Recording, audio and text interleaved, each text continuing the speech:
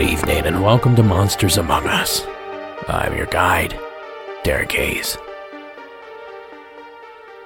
Hi there, folks. Thank you for stopping by. Now, allow me to be frank from the commencement. I'm coming off of a 2-day camping trip, my favorite little river town.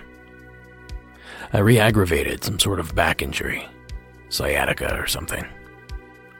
And this week has been jam-packed for me, schedule-wise. So you know what that means. Tonight's episode is your newest installment of the Grab Bag series. And tonight I have a slew of stories to share with you. So lock up, dim the lights, and hold on to your butts. Here to kick this thing off is Wes from the state of Michigan.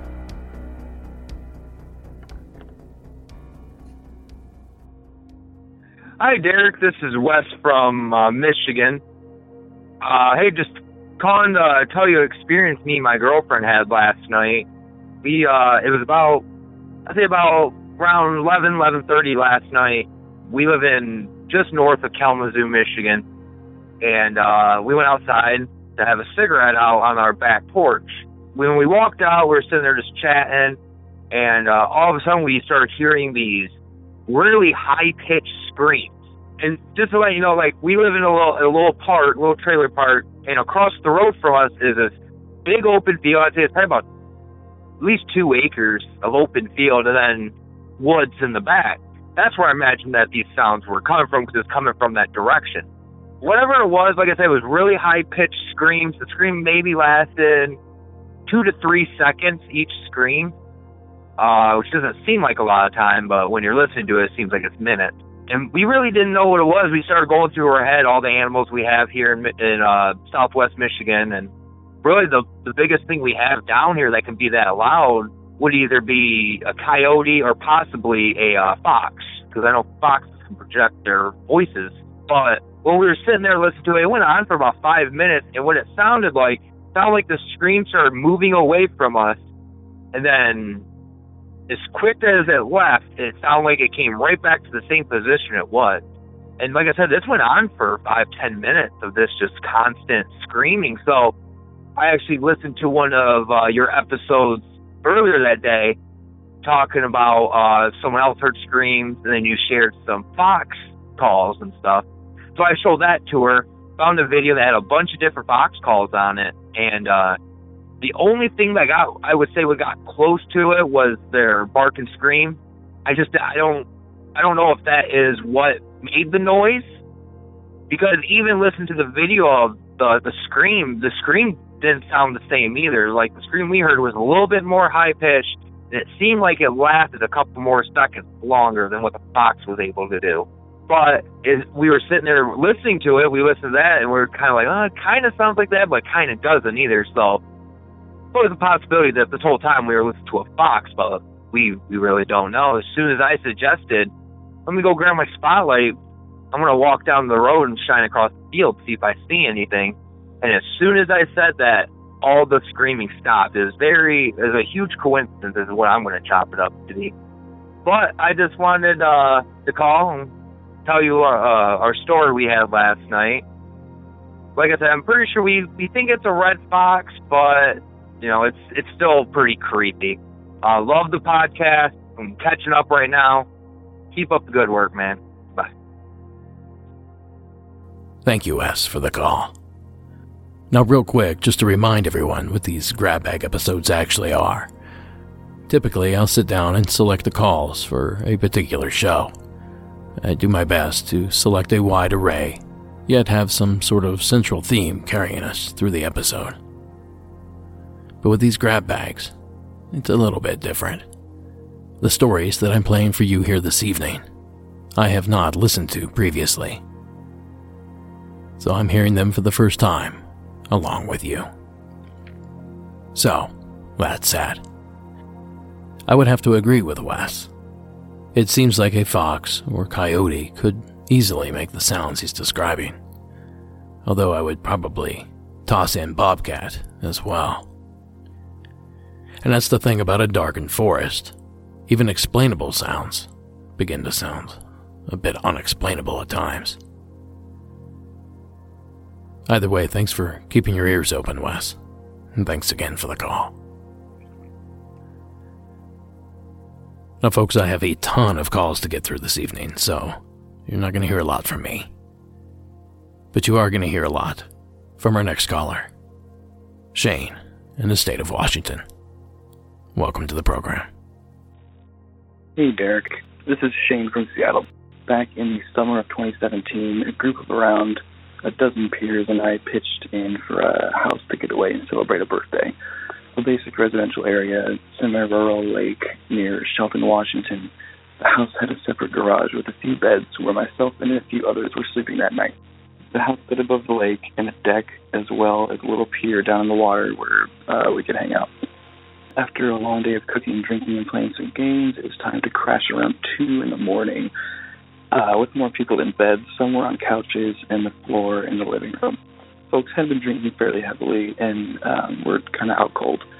Around 3:30 in the morning, I woke up with a need to use the bathroom, and I was one of the ones sleeping in the garage, sort of separate from the house. Put on my pants to go to the bathroom in the house, and I noticed diffuse shadows sort of moving in the street outside. I didn't think anything of it, just someone walking their dog probably. But I made the walk across the driveway with the key to the house and noticed the door was unlocked. So I go in. My friend is on the couch, sort of awake, looking at his phone. And he looks at me and says, "Weren't you just in here?" I say, "No." When they asked if anyone else from where I was sleeping was up and about, I said no again because everyone else was sleeping and I saw. But he shook it off, looked confused. I was also confused. I went to the bathroom and went back out to bed, locking the door behind me. The next morning, everyone was awake in the main bit of the house, cooking breakfast, hanging out in the sun. 2 of my other friends asked if there was any open windows in the house overnight, as one of them said a draft had opened their door from a cracked position. Their bedroom was at the back of the house, past at least 5 people sleeping in the living room and 2 other bedrooms. There was 1 open window, but no others in the house, so I don't know about a draft. The guy I had spoken to during my bathroom trip in the middle of the night, piped in to ask if they know what time this happened. They said right around 3:30, which is the same time that we had our interaction, and I saw the shadow moving on the street. As we were all kind of talking about this, we all were looking at each other like something weird is going on. And then, a little bit late, somebody brought up a Facebook post they had seen about a series of home intrusions happening in the area in the last couple months. But it turns out this guy was a pervert, I think, and was breaking into houses to watch women sleep. This could all be a total coincidence, but looking back, and this was in 2017, but looking back, I'm pretty convinced that we were victimized by some creep. Nothing was stolen, no one was hurt, and who knows? Like I said, could all be a coincidence, but it really all just gave us the chills, and it's an experience that I actually just recently sort of remembered. So hopefully that creeps you out enough to tell everyone else about it. I hope you're having a good night, good day, week, and a good spring despite everything that's going on. Thank you. Thank you, Shane.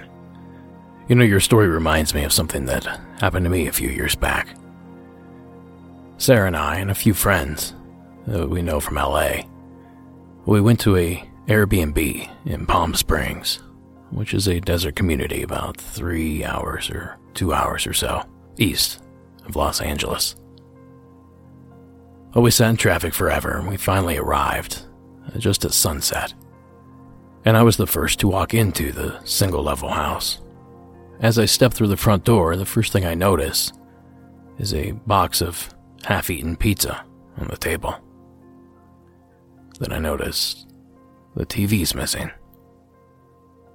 Then I noticed a bunch of greasy pizza hand marks on the sliding glass door. So then I quickly make my way back to the bedroom portion of the house, Mind you, I've never been here. I kind of sweep room to room, half expecting other vacationers to have been set up there. I didn't find that.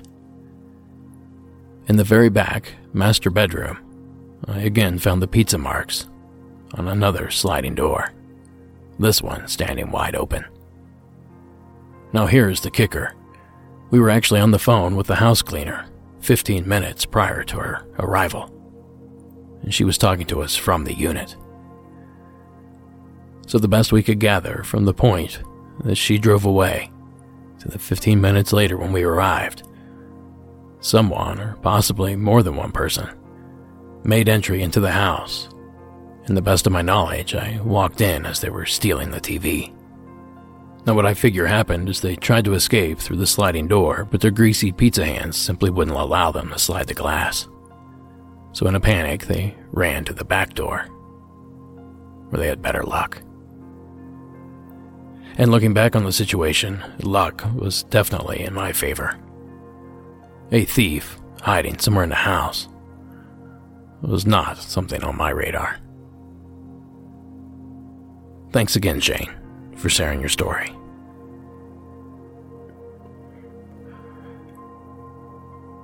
Now our next call takes us to the state of Louisiana. Please join me in welcoming Laura to the program. Hi, Derek. I wanted to tell you a definite UFO experience that I had. I'm going to go ahead and give you my name for this one, I guess. It's Laura, and I was living in Louisiana at the time, and this was August of 2008. I'll never forget it.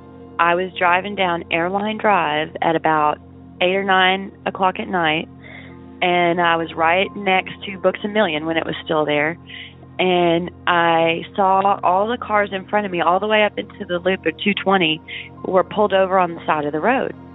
And they had their phones pointed towards the sky, and they were pointing above the sky, directly above Barksdale Air Force Base. And so I pulled over as well, and I got my phone out, and you know, it's the funniest thing. I don't know why paranormal stuff just deletes off the phone, but I had the video, and then I lost it on my phone. I don't know how it disappeared. But anyway, I made a video, and it was like, it looked like organic. It looked just like little firefly or bugs, but they were too big. They were up in the sky. There's no aircraft. I've seen every kind of aircraft living next to Barksdale that there possibly could be. I mean, aircraft carriers, B-52s, little fighter jets. I've seen it all. And I have never seen anything that could move this organically. It was like watching little fireflies in the sky. And what was more intriguing to me is that they were very apparently like teasing Barksdale. They were making like loops, like a derby car or something, like loops in the sky, and then it would disappear and show up in a different area and dip down like it was going to fall to the ground, to the earth, and then fly back up. And they were small, they were organic, like there was nothing man-made about them. And it just reminded me of the Bible when the Lord says that, the stars are celestial bodies, and that they're like angels and different and fallen angels. And it really intrigues me. And I remember listening to the radio real loud while this was all happening. I'm standing outside my car in the middle of the night. I'm listening to the radio real loud, and they're saying, we're on the phone with Barksdale. They claim no association with this guy. That there have been a million calls in, I can imagine, because there was hundreds of people that witnessed this, and or at least 100. I remember hearing that, and he said, well, guys, I guess we'll see it on the news tomorrow. And I thought, okay, and I just got in my car and expected to hear something the next day, and it just never was on the news or anything like that. And when I heard, I can't remember what season and episode, but I heard another story about it looking organic like that. And I've seen videos on YouTube since then that look just like it, where they're like fireflies. I swear that's what it was. I swear it was nothing that could be anything man-made or anything like that. And I know this sounds crazy, but like, seemed like they almost had different, like they were one entity in each star. They looked more like stars than UFOs. And it was almost like they had, like, one had a more playful personality and the other ones would kind of sit back. There'd be a few sitting back. It almost seemed like these things had a soul or a life of their own. And that's the most poetic way I can kind of describe what I saw, but I was not the only one. And the fact that it has been never seen or talked about, or really always kind of just made it more intriguing to me. So I hope you can use this. Thank you, Laura. You certainly wouldn't be the first person to report seeing something strange just outside of one of our military installments. The tiny little river town that I was camping in this past couple of days, it's pretty close to several different installments. And at least a dozen times this weekend, we were buzzed by what I think was an F-18. I must say, sitting down in the valley looking up, the aircraft is well past us before we even hear them coming.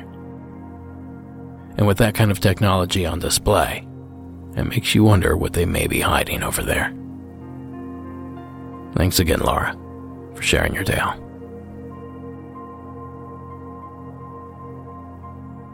Now next up, we make our way to Pennsylvania, where Sean has a story for us. Hey Derek, my name is Sean. I'm calling from Erie, Pennsylvania, and the story I have takes place in the Jamestown, New York area. I've always been kind of a skeptic, but want to believe in a lot of the stories I hear. This story, though, takes place between June 10th and 20th of 2006. At the time, I was in college, and I was driving home from my girlfriend's house. And it was about 2 in the morning. And on the ride home from her house, I had to drive past the cemetery in town. And it's a big cemetery, probably about, I'd guess, 200 acres. And I was stopped at a stop sign kind of as I was approaching the gates of the cemetery. And the gates were at about my 2 o'clock position. And as I pull up to stop at the stop sign, off sitting up against the gate, probably about 30 yards off the road, there was a man standing there. And like I said, this was 2 o'clock in the morning. And the man was kind of leaning up against like a brick column that supported the gate. Almost like you'd see like a cowboy cutout that somebody would put in their yard. And it was like he didn't want to be seen at all. And I saw him, and he knew I saw him, but he didn't want to acknowledge that I saw him. And I'm looking at him, and just kind of medium build, medium height. Nothing really stood out about him except he had a decent beard, and his eyes were totally kind of black, like hollow looking. I can't really put it into better terms. It was like there was nothing there, and it really freaked me out. And so I kind of quickly sped through the stop sign, kind of watching him the whole way, because it was like I couldn't take my eyes off of him. And he just never moved. Like I said, it was like he didn't want to be seen. So I got home, and I kind of told my parents. I woke them up and told them because I was so freaked out by it. This guy was just totally out of place. He shouldn't have been there at 2 in the morning. And so we were talking, and we were kind of remembering that there had been a local guy that had escaped from prison. And about a week prior, he had been pulled over more upstate New York and had actually shot the state trooper that pulled him over and fled. And his name was Bucky Phillips. And now he was on the run for 3 or 4 months. He ended up with almost $500,000 in reward money looking for him. And he did at one point end up shooting 2 more state troopers and killed one of them, unfortunately, before they captured him. But I've always maintained that I have no idea if I saw a ghost that night or if I saw Bucky Phillips. And it still bothers me to this day because I feel like the cops kind of laughed my story off, but I think there is a really good chance that I saw this fugitive. He was on the top 10 most wanted fugitive list. I believe he took Warren Jeffs' place once Warren Jeffs was captured. But part of me thinks that if they had taken my call a little more seriously, he could have been captured a lot sooner. Just as a side note, the cemetery where I saw this guy standing is right off the interstate, which is actually where I was headed, but the interstate runs from where I was in Jamestown, New York, out towards the Binghamton area, and I believe even on to Albany. And the original shooting of the original trooper was in Binghamton, New York, so it would have been actually a convenient place for him to hide and wait for a ride. But I'd love to hear your thoughts on this. I love your podcast, and I just love listening to the stories as I drive into work early in the morning. It's a great thing to listen to. Thanks, Derek. Thank you, Sean. That's quite the pickle you found yourself in. You know, many would probably question which would be more terrifying. Well, I can't help but think that unless you want to end up a ghost yourself, always fear the living first. Great stuff, sir. Thank you again for taking the time to share it. Tonight's episode is brought to you by BetterHelp. It's always a good time to focus on your mental health. I've personally struggled with depression, trauma, and grief, and I can tell you from experience, deciding to prioritize my mental health has made a massive difference in my life and my work. BetterHelp will assess your needs and match you with a licensed professional therapist who is just right for you. You can connect in a safe and private online environment from the comfort of your home and send messages to your counselor anytime. You will receive timely and thoughtful responses and have the option to schedule weekly video or phone sessions. Now guys, BetterHelp is not a crisis line, and it's not a self-help line either. It is, however, a group of dedicated counselors who specialize in depression, stress, anxiety, relationships, trauma, LGBTQ matters, and grief, and a lot more. Now, BetterHelp is more affordable than traditional offline counseling, and financial aid is available. Now, the service is available for clients worldwide, so no need to limit yourself to counselors located near you. So take charge of your life and your mental health by visiting BetterHelp.com/monstersamongus. As an MAU listener, you get 10% off your first month by visiting BetterHelp.com/monstersamongus. That is BetterHelp.com/monstersamongus. Now, as always, supporting our sponsors supports the show. So thank you for listening. And back to the spooky stuff. Now we venture west for this next entry. Please welcome Max from Colorado to the program. Hi, my name is Max. I'm 13, and I live in Broomfield, Colorado. However, I'm calling about a poltergeist that happened to my dad's cousin in North Branch, Michigan. So this is just basically a collection of a bunch of things that happened while they were, like, a span of just a few months while they were in this house. So the first thing that, like, happened before they realized, like, that something was wrong and they knew that it was a poltergeist was they just hear like, coins dropping, like, as if someone was just taking coins and just dropping them, like, down the drain. And then they called, like, priests, ministers, and rabbis. And then, like, every single one of them said that, yeah, that's a sign of a poltergeist. I'm not sure if that's true or not, but I'll just assume it is.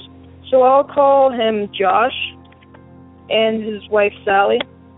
So when another thing that happened was Sally, when she was just getting up in the middle of the night to go use the bathroom, she was walking down this hall, And then she sees a man in his 40s or 50s just sitting at the table, just like cross-legged, almost like he was watching her.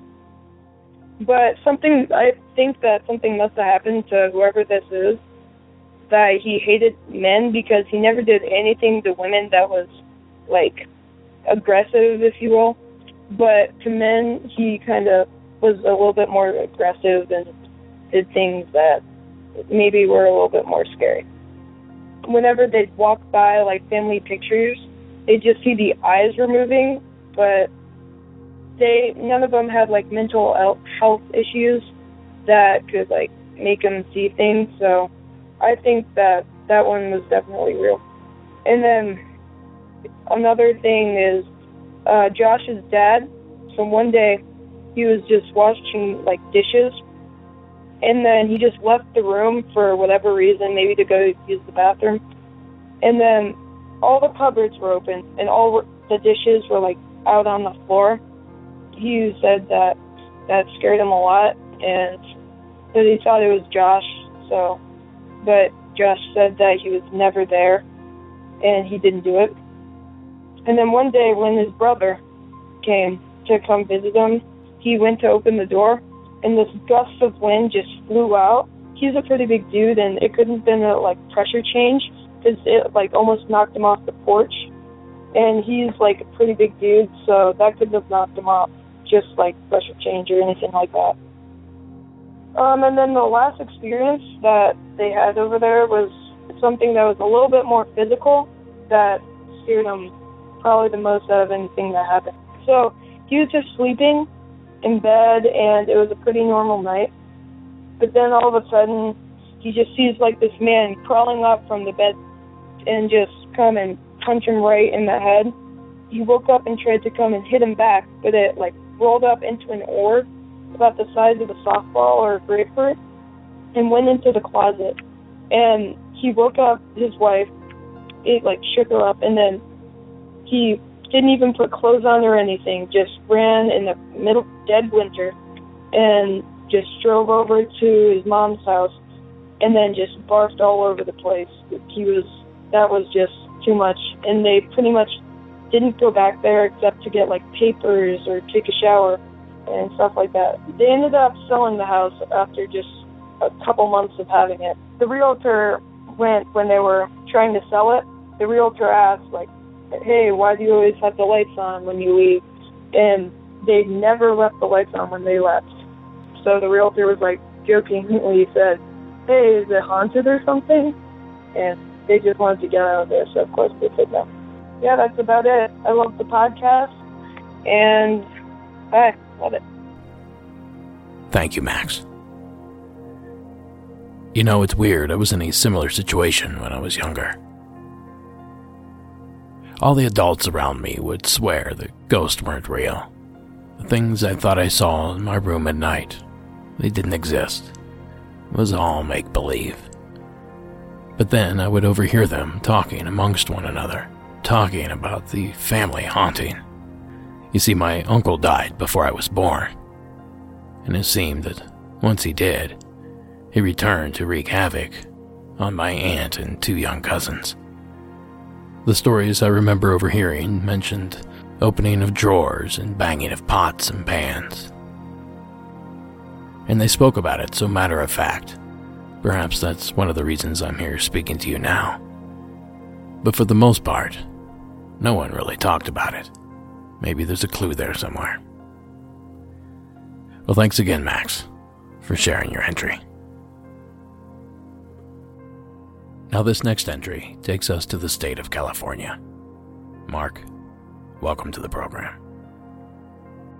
Hey, Derek. This is Mark. I'm calling out of California. I'm actually up in the high desert. Long-time listener, big fan, been listening since about season 2, and been following it ever since. It's really good to listen to on my car ride. When I go to and from work, it's about a 40-minute commute one way, so 80 minutes. It really helps out. But I'm calling because I don't have a direct experience, but I want to share with you experience I got from a person who has direct experiences. And the thing is, yesterday, Friday, December 21st, 2018, I was working at our location, at our plant in Wilmington, California. I mean, I get a expert on site for half a day, and I was with this guy for that time duration, and he and I were just talking, and he's former Navy, about 8 or 10 years, he said, but he works out of Chicago, and he travels for his work, hence why he came to our site, because we needed him. But I learned from him because he talked a little bit about himself, and he commented about how strange stuff always happens at his home, because they purchased the home about back in 2008, and he was telling me since they purchased the home to now, in the last 10 years, they've always had very paranormal experiences. And an example of a paranormal experience is when his mother-in-law was staying with them. She was out in the backyard, and she was living with them for a few months, 6 months or so. And when she was living with them and she was out in the backyard, she was with the kids, and she observed in the backyard on the bench a man with no legs that was present there. Another experience was his daughter was in the bedroom upstairs, and she always heard a person, as though the person was an older man, singing a lullaby. And another experience that they had was hearing voices. Another one that was very distinctive was, he was telling me, he said one evening in the last 12 months, they drove to go leave somewhere, and it was about an errand for about an hour or so, and they left on some of the lights in the home. And as they came back after running their errands, they noticed that all the lights that they had left on were all off. And they had a few of those things that they experienced. And the mother-in-law, when she saw that person that had no legs that was sitting on the bench, the mother-in-law got a ticket to go back home. So it was a short visit for her. It was just something that he shared with me, and I asked him about whether or not this was something that was divine, religious, or whatever it may be. And he just says, he just told me that he doesn't know exactly what it is, but a higher power must exist, surely, but he doesn't have anything beyond that. He even told me that he had the former landlord, the owners, come back to visit so that he could have whatever was there follow them away, so then he can have it be, quote-unquote, make peace with that. But unfortunately, that didn't work. And his wife said, we should not acknowledge that we can hear what they're saying, because once we acknowledge that we hear with what these entities or spirits are saying, then they want to communicate through us to other people. And so she's really wanting to avoid the topic at all costs, even though that they're surrounding around them. I guess it's kind of living with a family, with another family together. But I just want to call and let you know that that was my secondhand account to y'all. But take it for what it's worth. I appreciate the podcast very much, and have a great one. Take care. Bye. Thank you, Mark. That is quite the tale. Now, if I'm honest, secondhand stories certainly aren't my favorite.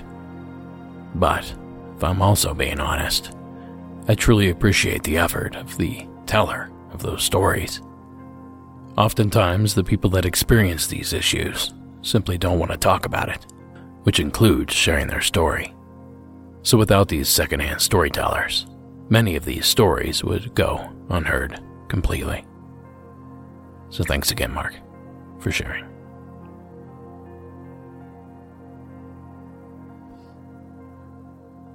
Now this next one takes us to the state of New Jersey, where Nikki has something waiting for us.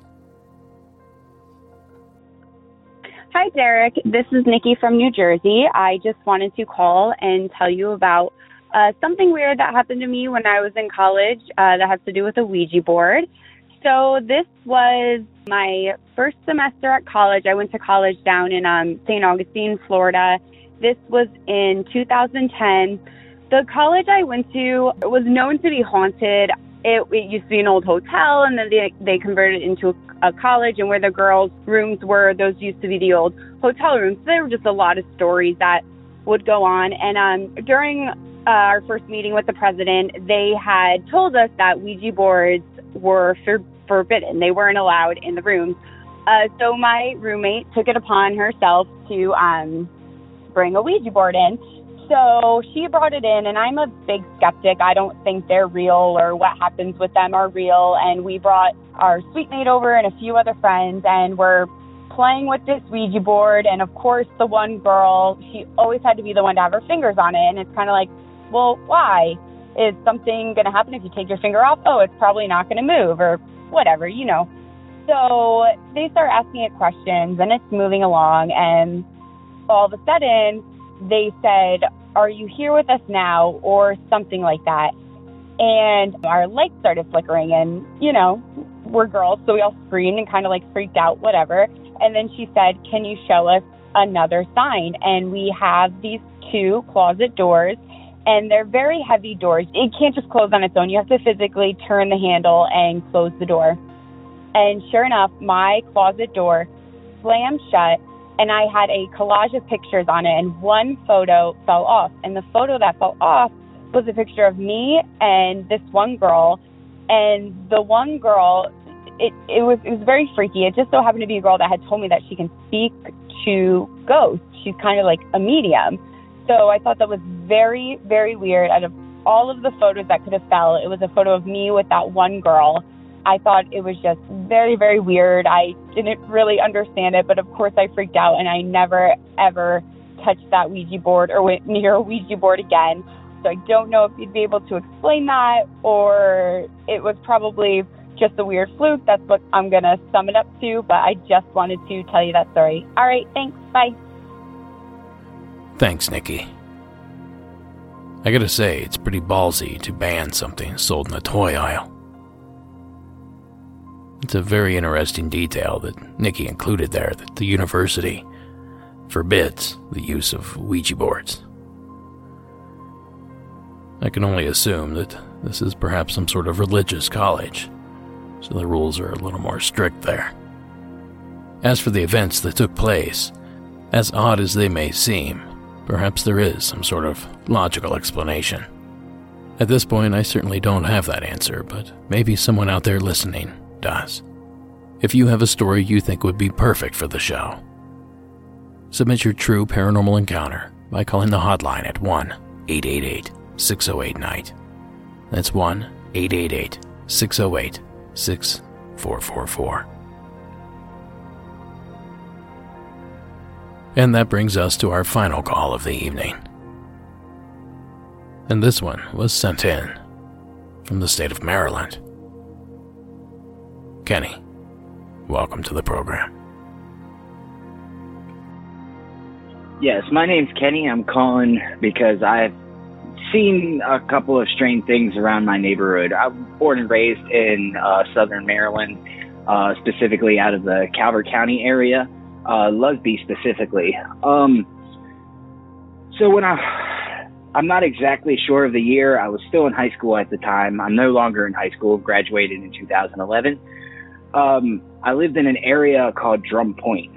It's a very woodsy area, very rural area, not too much congestion. The road I lived on was specifically called Rousby Hall. It's about a 2-mile long road that's pretty straight, surrounded by woods and houses on either side of the road. My dad lived towards the end of Rousby Hall Road when I lived a little bit farther up, probably about a 10-minute walk from there. I was leaving my dad's house one night. It was probably about 10:30 at night or so. My dad's house shared 2 driveways. It had a driveway that was pretty much like state issued signed road and everything like that. And then they had a private road entrance for one of their work trucks to come down through. Well, I decided that day that I was going to take the work truck road. It is an extremely dark road, got woods on either side, and it leads up to the main road called Rousby Hall. As I was walking up to Rousby Hall Road from my dad's house, I kept getting this smell of, it was a smell that I can't even describe. My family have been commercial watermen since I was young, and I know the smell of rotting fish and rotting flesh for the most part. This was just, it was like a mixture of the most dead smell I have ever smelled and swamp. And given off of Rousby Hall Road, probably about a good half a mile up the road, there is a swamp, but it never really smelled too awfully bad. But this stench was horrendous. I could smell it halfway down my dad's street as I was walking up towards the main road. As I got to the main road, the smell got a lot worse. Well, I turn and start heading up towards my house. And as I'm passing, there are several side roads off of the main road. And one of them specifically is called Johnson. And at Johnson, there's this big sign that kind of states that it's a private-owned road, that it's a part of the Drum Point Association and everything like that. Well, over top of that sign is a standard street light. Well, underneath of that street light, when I turned and looked, was some type of monster standing there. It reminded me of Bigfoot. I didn't get 100% look at it, but right there where it was standing, it had to have been eating the raspberries out of the bush. I turned and seen this thing. This thing's head stuck over top of that wooden sign I was just previously talking about. That sign stuck out of the ground, probably about 7 feet tall. So this thing was crouched down and was still over 7 feet tall. I also have an older brother that's about 6'8" in height in general. This thing was about a good 6 to 7 inches taller than what he was, but was massive. And again, the smell was horrendous. Like, it was something I could have never smelled before. I have no idea if this thing saw me or not. When I saw it, I started rushing back to the house as fast as I could. Once I got into the house, my older brother and a couple of his friends were there. I was hysterical. I couldn't talk. I couldn't speak. I was in shock. I didn't know what I saw. And my family's been avid hunters and on the water and everything throughout that area my whole life. Like, I've lived in those woods and have never once seen anything like that. We went back down and checked the area out. There was no signs of anything being there. I love the show, Derek. Please keep going. I also love seeing you on TV on Paranormal Caught on Camera. So y'all have a great day and hope to keep listening to the show. Thank you, Kenny.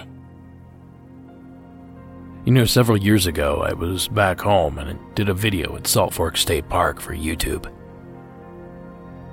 In the video, I kind of walked around some of the popular trails, regurgitated some facts.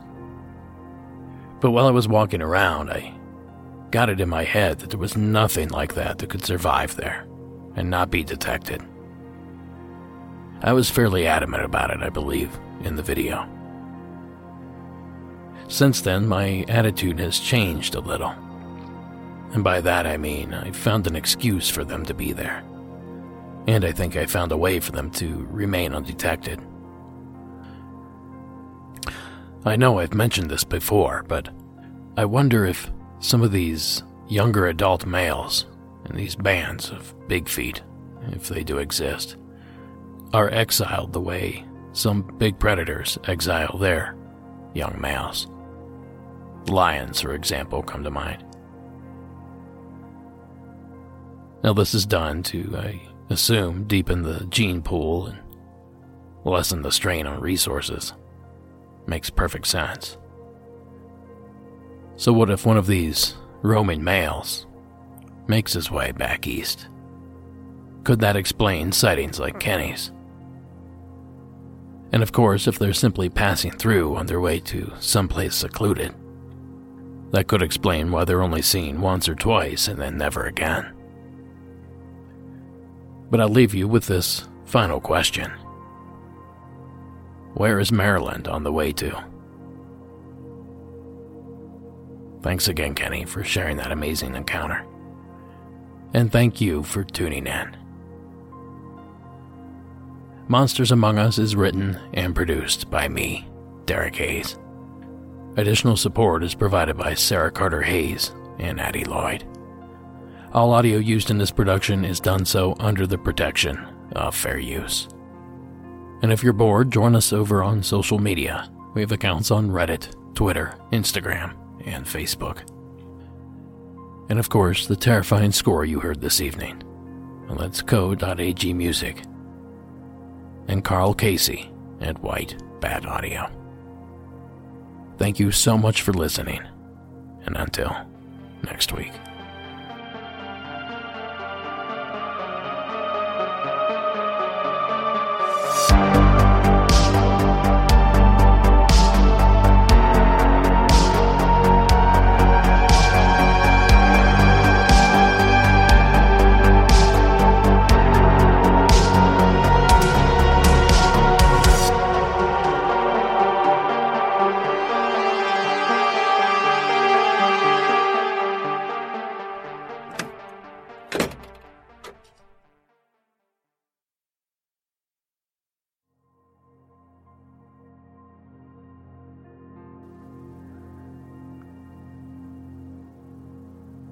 Well, just last week, I sat down with a good friend of mine, Shannon LeGros, host of Into the Fray Radio.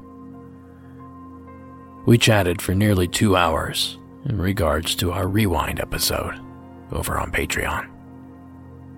Now, essentially, the Rewind episodes, I bring a guest on and we discuss calls from past episodes. It's a ton of fun. Highly, highly recommend you checking out our Patreon platform to get a listen. Well, in that episode with Shannon, I shared this brand new call that I thought was too good not to share with the main audience. So, without further ado, and to play us out, please welcome Paul from Georgia to the program. Hi, Derek. My name is Paul, and this story takes place in Georgia right around 1994, back when I was 9 and my sister was about 12. Back behind our house, there was a little forest down in the valley of our cul-de-sac where they weren't able to actually develop anything for the neighborhood. And we would always spend our afternoons there, just kind of wandering around the woods, playing in the creek and such like that. And we came across something that was rather curious deeper in the woods. Now, when I say woods, this was less of a little copse of trees that people would play around in and more of a forest. Kind of expanded across about, I want to say, a half-mile square between the neighborhood on either side of us and the neighborhoods across from us. It was in a pretty steep sloped valley with a lot of water features, so it wasn't able to be actually developed throughout our neighborhood. So it's still there to this day. But we came across something that was more than a little strange. But when we first came across it, we had just started really kind of getting into the idea of the occult. My sister was in middle school, just getting into middle school, and was doing a project on the Salem witch trials. And so she had picked up some books on witchcraft and Wicca and stuff like that to kind of bolster her knowledge. And so we both sat there and read them, being rather scholastic kids at the time. And so we already learned a little bit about the occult, but this was a little bit more off the beaten path, both literally and figuratively. We came across a pair of trees that had kind of grown into a V shape almost, or almost an X shape, where there was a V-shaped almost area between them that when you looked through it, the little forest in our backyard wasn't the same as when you looked around it. Now, being rather analytical and being more of a stickler for trying to make things make sense, our father was a stickler for logic, so that kind of bred into me. I made sure that I checked it out. I walked around it, made sure that I looked through it from both sides. I didn't go towards it because we had, again, already learned a little bit about what things you should and should not mess with. And when you looked through this V-shaped section of the woods were not the same on the other side. It definitely wasn't a trick of the eye. It wasn't any kind of, mirage. It legitimately was not the same woods when you looked through these, arched trees. When we realized that this was something that was a little off, we left it alone, did a little bit of digging and a little bit of reading, and we figured that it may have been some kind of fey mirror or fairies. As I suppose a grown man talking about fairies seems silly, we all know that there are plenty of legends and stories about them, and they don't just come from nowhere. And so we did a little bit of digging, and our father actually at the time happened to be a home brewer, so we brought over some homemade wine and a little mason jar, and our mother had picked up some blueberry muffins, and so we took one of those. And also at the same time, we both had, somewhat long hair. Mine was probably down to about my shoulders, and hers was about mid-back. And we both plucked, probably a dozen hairs out each, and kind of, braided them together as best we could, and tied it with a bit of vine that we'd found. So we left those 3 things there out on a stump nearby this portal that we'd found. And we just left it there. We were like, all right, we're just going to leave this be. We'll come back in a few days and just see what happened. Because it was a sealed mason jar, and it was one of the maybe, 8-ounce smaller ones that we'd about half filled with some snuck wine that our dad had made. Then, we let it sit. A few days later, we came back, and the mason jar was emptied, which could have been one of the neighborhood kids just seeing something sitting out. The muffin was eaten, which could have been anything out there, but the hair was still sitting there, right in the same place where it was. But instead of my auburn hair or my sister's dark brown hair, all of it was this silvery white color. I think my sister still has that lock of hair. This wasn't the only instance of Fae interaction that we'd had as well. Also, when we both moved into our first apartment together, we were on the 3rd floor and could see out over the woods behind our apartment complex. And no matter what time of year it was, there always seemed to be, either night or day, there seemed to be kind of a heat haze sort of mirage thing going on over the entire forest. Just like if you gazed out over the tops, you could see a shimmer almost. And wintertime, summertime, didn't matter. It was still there. And so one day we decided to take a few of our friends and just go for a night walk in the middle of the woods. And there was a dog walking path where you could go through, and had street lamps basically set up so that it was a lighted path. You didn't have to feel worried or unsafe or anything like that when you were walking your dog out there.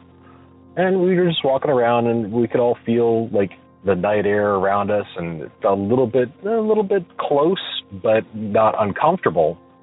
And as we stopped, we were just like, I guess there's not really much here. And we're just kind of standing there on the dog path talking about it, and just kind of, like jigging back and forth, like, well, I guess it was nothing. We just trick of the eyes, or, I was like, wait, we were just seeing something. And then my sister taps me on the shoulders. I'm talking to one of her friends, and I can see that she's rather shaken. And I'm like, what? Well, what's up? And she kind of points over my shoulder, and I turn and look, and I see a bunch of moths in the beam of the street lamp that's out there on the dog walk, until they're not moths. When the moths were moving through the light, they were moths. And as they moved out of the light, they definitively weren't. You got a clear image, like as soon as you moved out of the light back into the forest proper. You saw arms, you saw legs, there were wings, and there was a head. They were still about the same size, but the shape changed completely as soon as it got outside of the light. But no, I've experienced several things in my life that kind of defy explanation, and definitely are not always normal. I've always tried to take a look at them with an analytical eye and take it with a grain of salt, but sometimes you just have to look at things as they are, and those are the 2 of the instances where I don't have an explanation for what exactly happened, or I don't have a scientific explanation for what actually happened or what we saw. But in any case, been an avid listener for about a year. Absolutely love the show and your platform, and I can't wait to hear more. Thanks for the show, Derek.